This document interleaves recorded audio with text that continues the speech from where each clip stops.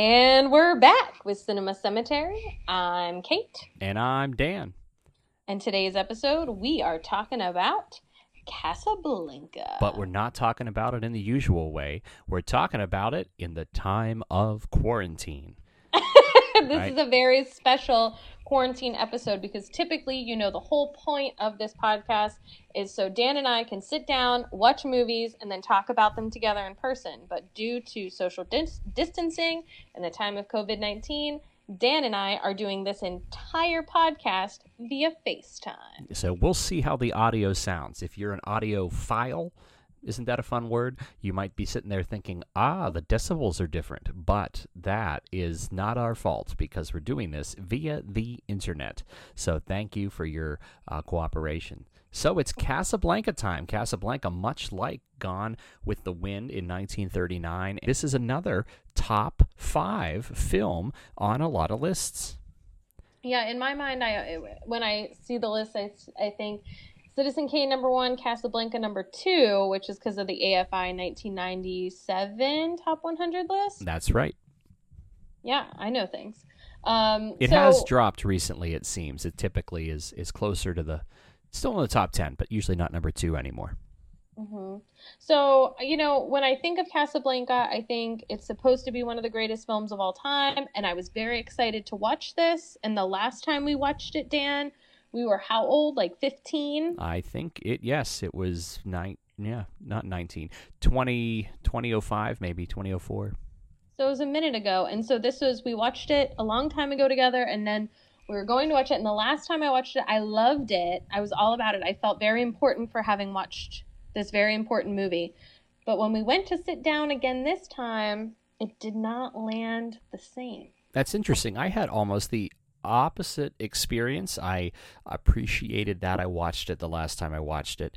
I didn't enjoy it last time. I don't think it exceeded expectations. And watching it again, it was a completely different movie, but still not very good. It was before. I think I was just too young to appreciate it. I missed out on all the subtleties. This time, I got way more of it, but it still seemed like a mess.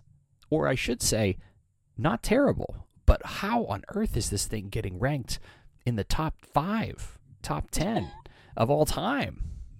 I was thinking the same thing because there's so many. It felt like it was this quilt and puzzle and everything was just being thrown together, and we just were given some quotes, a couple of good lines, a couple of looks across the way, and they called it a movie. So just the gist of Casablanca, if you haven't seen it before, we'll get to the plot, I suppose, as we go. But this is set in Casablanca, a city in Morocco. It still, I believe, is, in fact, right? It's still there. I don't think they moved Casablanca. No, they didn't take it anywhere. So this is during World War II. The film is, of course, made during World War II, 1942. It's set just a year prior, and Casablanca is serving as sort of the launching station for refugees from Europe. Germany has taken over France at this point. They've taken over Poland. They're moving through, and so it seems to be a lot of high-class refugees now, right? People that formerly had quite a lot going on have made their way down through Europe. They're at Casablanca, and this is the last stop to get out of Europe to go to the United Kingdom, or in most cases, the United States. But as a result, it's a rough area, right? People are taking advantage of all of the wealth. There's a lot of mugging and crime, and it's a lot of corruption. It's very difficult to get out of the city. Yeah, they're trying to work through the different visa processes and expedite visas and so a lot that's the making of a great film, right? Bureaucracy. This is what people want to see. Paperwork and bureaucracy. Red tape. And get the right. And actually, that is the whole point of the film. The people want to get on a plane and they don't have the right papers, and they gotta get them, and they gotta get them from. They gotta fill out a form, and they gotta go fill out another form, and it's the wrong. Oh no, it's the wrong form. That's the whole film. It's the whole film is government document. If they had called it DMV or Real ID, I think it would have been the same thing. Casablanca, they call it Bridgeville, right? Which is and it's a tough area to get out of. Oh, if only they had heard the first. So the first time we tried to do this, Dan didn't hit record, so we got halfway through a podcast, and now we're on take 2. So good luck, everybody. Good luck, guys. I think this is going much better. And anyway, the main story revolves around three characters. You could almost call it a love triangle. You have Rick, played by... Almost. That's literally what it is. It's a love triangle. It's not almost. A triangle, it usually has the third person is interested in being in the triangle, and Laszlo... Ilsa is interested in being in the triangle. She is, and so is Rick. But Laszlo kind of just wants to go. No, Laszlo loves her. Laszlo loves her. Sure, he doesn't even know he's in a triangle. Well, that doesn't mean he's not in it. He's just... Okay, anyway. Ilsa's the apex of this damn triangle. We have Humphrey Bogart, who's playing Rick, and then we have Ilsa, who is played by Ingrid Bergman, and her husband, Victor Laszlo, who is a revolutionary, you could say, in the former Czechoslovakia, Czech Republic. Yeah, he's a part of the Czech resistance. Rick has not seen Ilsa in many years. They had a very brief fling. It's unclear, right? A couple years prior. Yeah, and they were in Paris, and it doesn't even say how long. Like, was it a nice weekend in Paris? Was it a week? It's as the Germans were entering Paris. So somebody look that up for us, right? This is 1940, very, very shortly before. Anyway, it turns out that Victor, Laszlo, and Ilsa, they want to get some papers and leave Casablanca, and Rick is also there. And so the story is about the two of them. Will they be able to escape Casablanca? What side is Rick really on? He seems very much at the beginning simply to be on nobody's side. He's on his own side. He's just staying neutral. But he also seems to have a heart. And is Rick going to attempt to break up this married couple? And is there something still there in the... is it a love triangle? Yes, I suppose. And so that's where we find ourselves in Casablanca. So, Kate, what'd you think of Casablanca? I gotta tell you. You know how, like, you can usually tell when I'm loving a movie or not, and this movie feels like we assigned ourselves homework, because we did when we agreed to do this. And I was so excited because I thought this was going to be one of the movies I really loved, because I really loved watching it when I was younger. But upon reflection, it did not land as well, and it was not as enjoyable to view. Yes, I would agree pretty much there. I thought it had a lot of good chunks. I thought there were some interesting characters, and there were some valid sequences, but I couldn't quite tell what message, what story, what theme the movie wants to share, right? I don't think the movie knows, though. That's the other thing. I think the movie, and even as I was reading some stuff about kind of how they put it together, and people talk about this as being a movie that happened kind of despite anyone wanting it to happen, and it happened so, like, separate from each other. All the different parts of it were just kind of, like, being developed on its own, that when it all came together, it was just kind of this hodgepodge of a film. And that's what it looks like when you watch it. I wouldn't believe that. It is shot almost entirely on set, right? There's not really any... Which is very apparent. We were not in Morocco while we were... No. Also, because, it was literally World War II, and the actual Casablanca was doing Casablanca things that they were making the film about. But it's tough to put a genre on this film. The beginning of the film, it's set in Rick's establishment called, appropriately enough, Rick's. And you get a little bit of almost gangster-like vibes here. You have a character come in. He's stolen some documents. He's killed a German soldier. He wants Rick to watch him. Rick says, sure. He's taken out. So there's a little bit of political intrigue. You get the sense that maybe that's where this film is going. Then all of a sudden it launches into not a romantic comedy, but just a romance, bad romance, right? An anti-romance. All the romance is in the past, and we got a lot of dramatic flashbacks.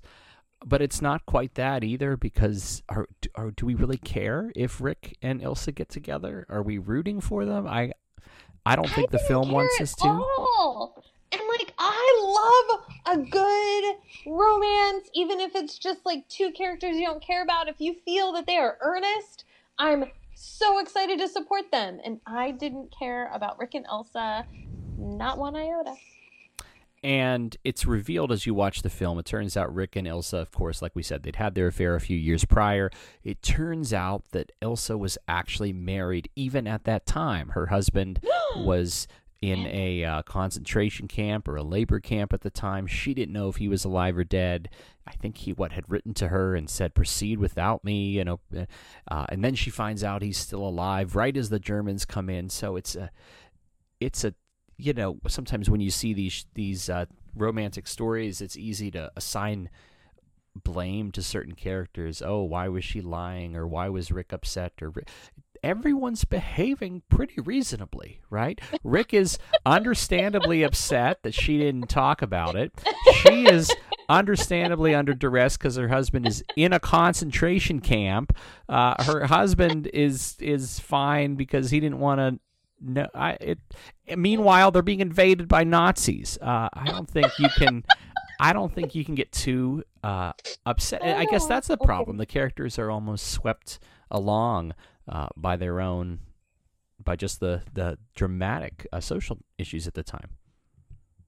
Yeah, I mean, the social backdrop. I think the problem here is that a lot of times movies will have a big dramatic political and world problem in the backdrop and have very intense interpersonal drama be the forefront of the film, right? You've seen it in so many other films. I don't need to reiterate. Titanic, Pearl Harbor. But with other movies, the romance and the interpersonal stuff catches you in a way that it makes you forget the other stuff in the background, or at least is as equally interesting. Whereas I was honestly more interested in the secret visa papers being hid in the piano than I was in the Paris affair. 100%. I was like, who's going to get those papers? Where did the little Peter Lorre character, Senor Ugarte, how's he doing? Where is he? He died. They told us like 10 minutes in. First of all, I know.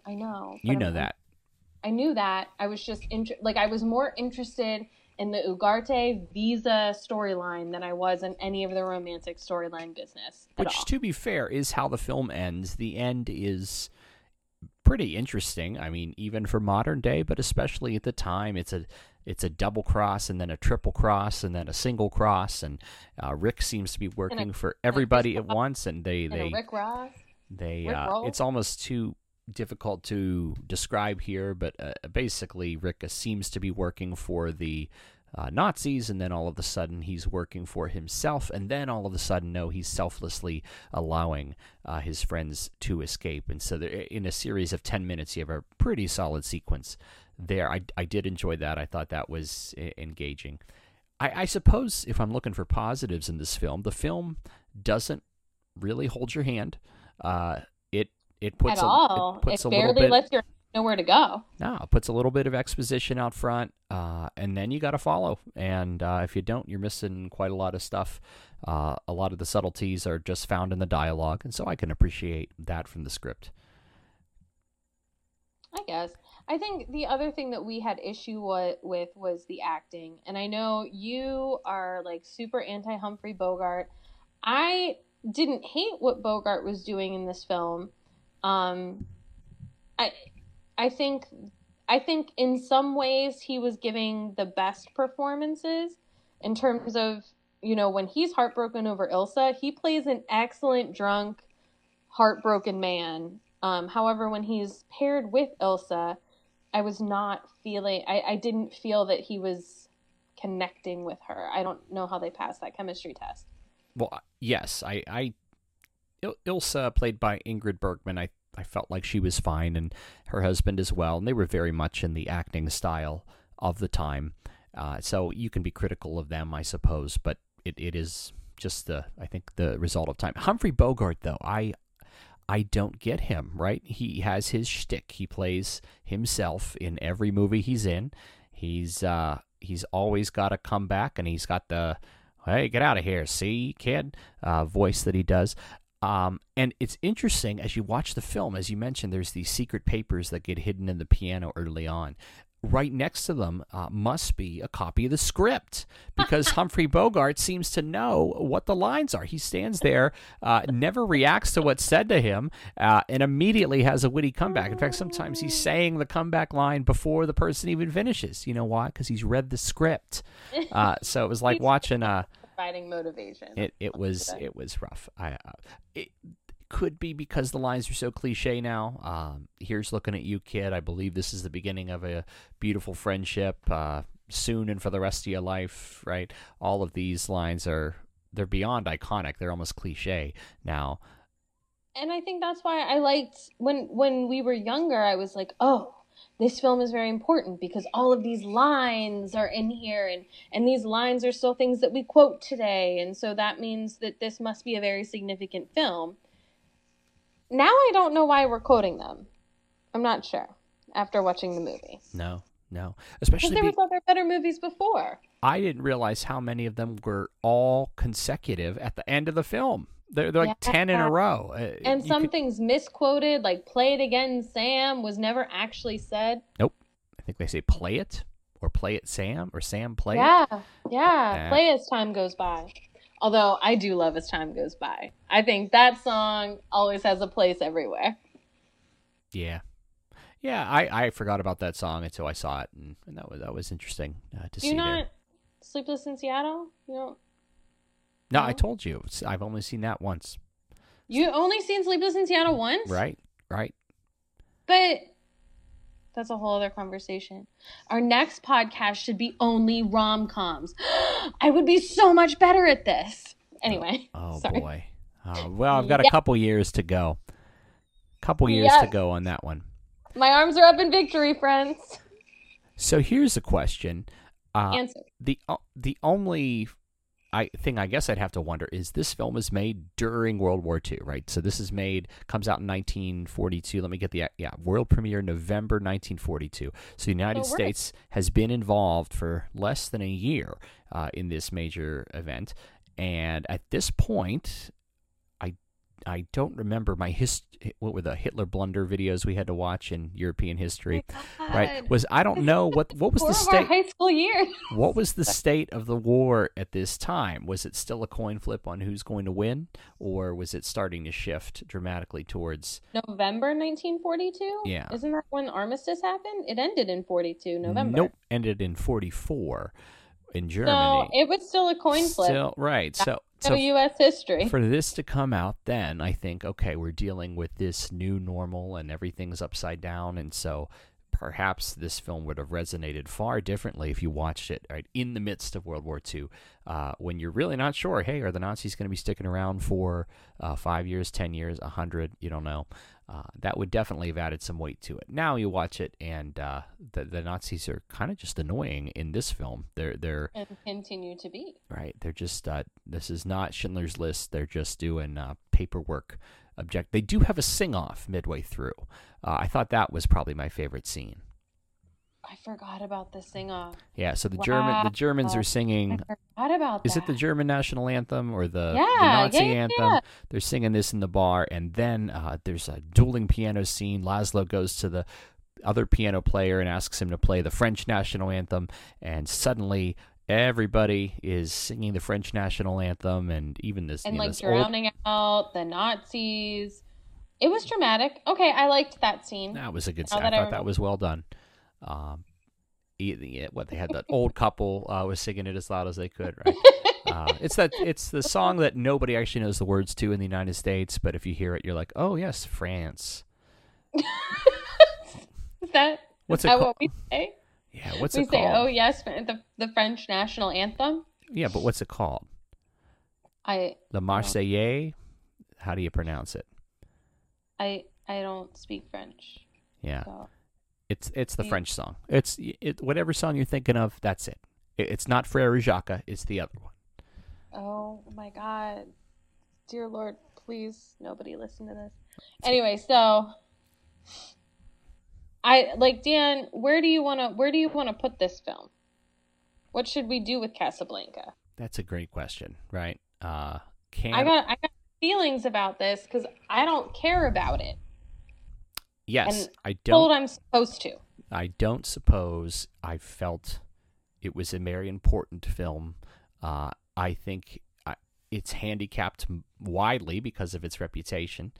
On the other hand, I'm trying to think about it, comparing it to the films we've seen so far. Of course, we've seen the epic like Gone with the Wind, and we've seen the comedies like You Can't Take It With You and It Happened One Night.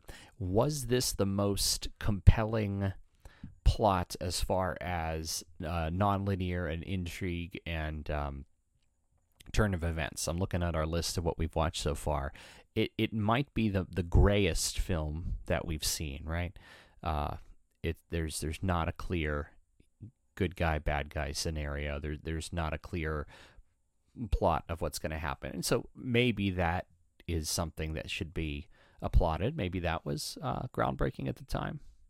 Maybe, I don't know. I feel like I was more drawn into the plot of Cimarron than I was to this movie. Oh, sure. No, but Cimarron was, again, very linear, and this and this and this. And you had your anti-hero, yes, but this one it wasn't like we were watching a story. It's like we're just jumping in at a small slice of something that is continuing, and it's going to continue. There's no happy...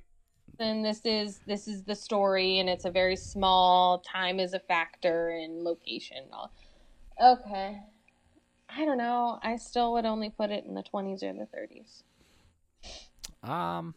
Well, looking at what we have so far, in the 20s we had All Quiet on the Western Front 25 and Rebecca at 27. I would put it around both of those because I was thinking about both of them as we were talking about it. I was like, All Quiet on the Western Front felt better than this, and Rebecca was another one where you're just jumping in without a lot of information, and I liked Rebecca more. I felt that was a more compelling story than Casablanca. I think this is a more important film than Rebecca. I don't know if Why? Why is it more important than Rebecca? Rebecca was just an adaptation of a novel, and this was a slice of a very difficult time in U.S. history. Plus, I think you have to acknowledge, just for whatever reason, it's become so iconic, whereas Rebecca, nobody talks about Rebecca. But were you okay? Well, lots of things were box office flops that became better. Maybe they just weren't seen.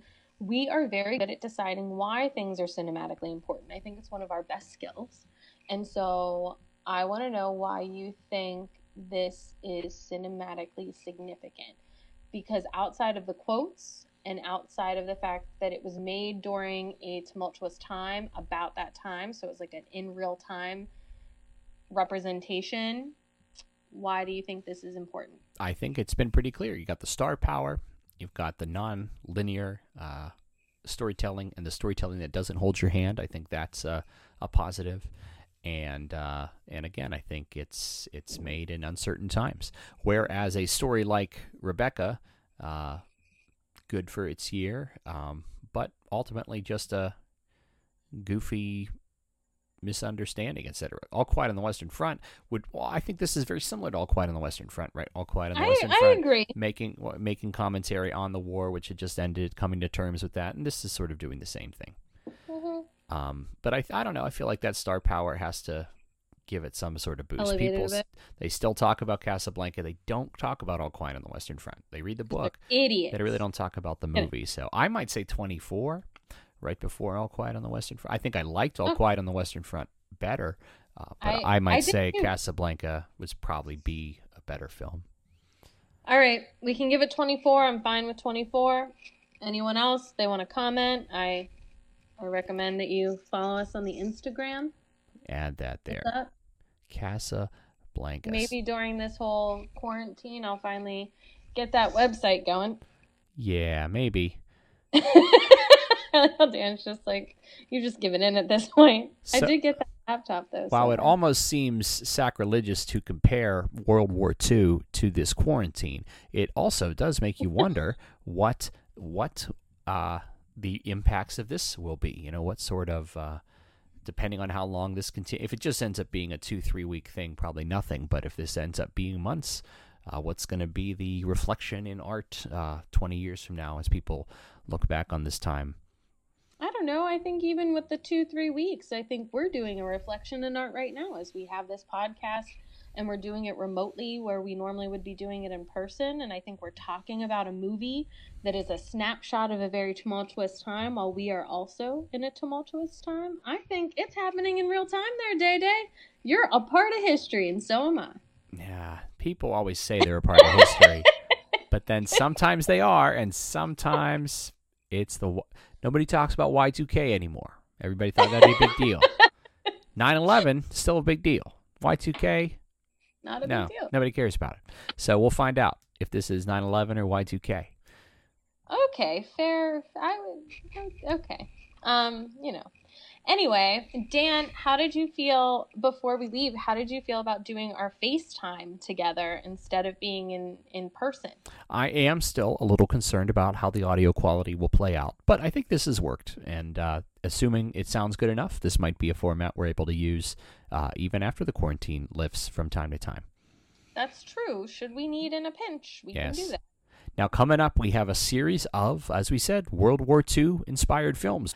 2 more that very small films strongly impacted by the limited resources of World War II. So we had a really big swell with Gone with the Wind and with Rebecca, and even with How Green Was My Valley, an epic-ish type film. Now we're contracting for a while, so we'll see how this plays out. I'm excited and intrigued. Absolutely. Well, I think we did okay, and we did record it this time. Oh, did we? Which is good. The first one was so good. No, it wasn't. It was trash. We didn't know who any of the actors were. We got it together though for the second run. Yes. You're welcome, America. Much better. Okay, so thank you to Chaz Hearn for letting us use your music, and to Andre Perez for your artwork, and thanks to Dan. I'm Dan. For agreeing to do this. I'm Kate. And we'll see you socially distant next time.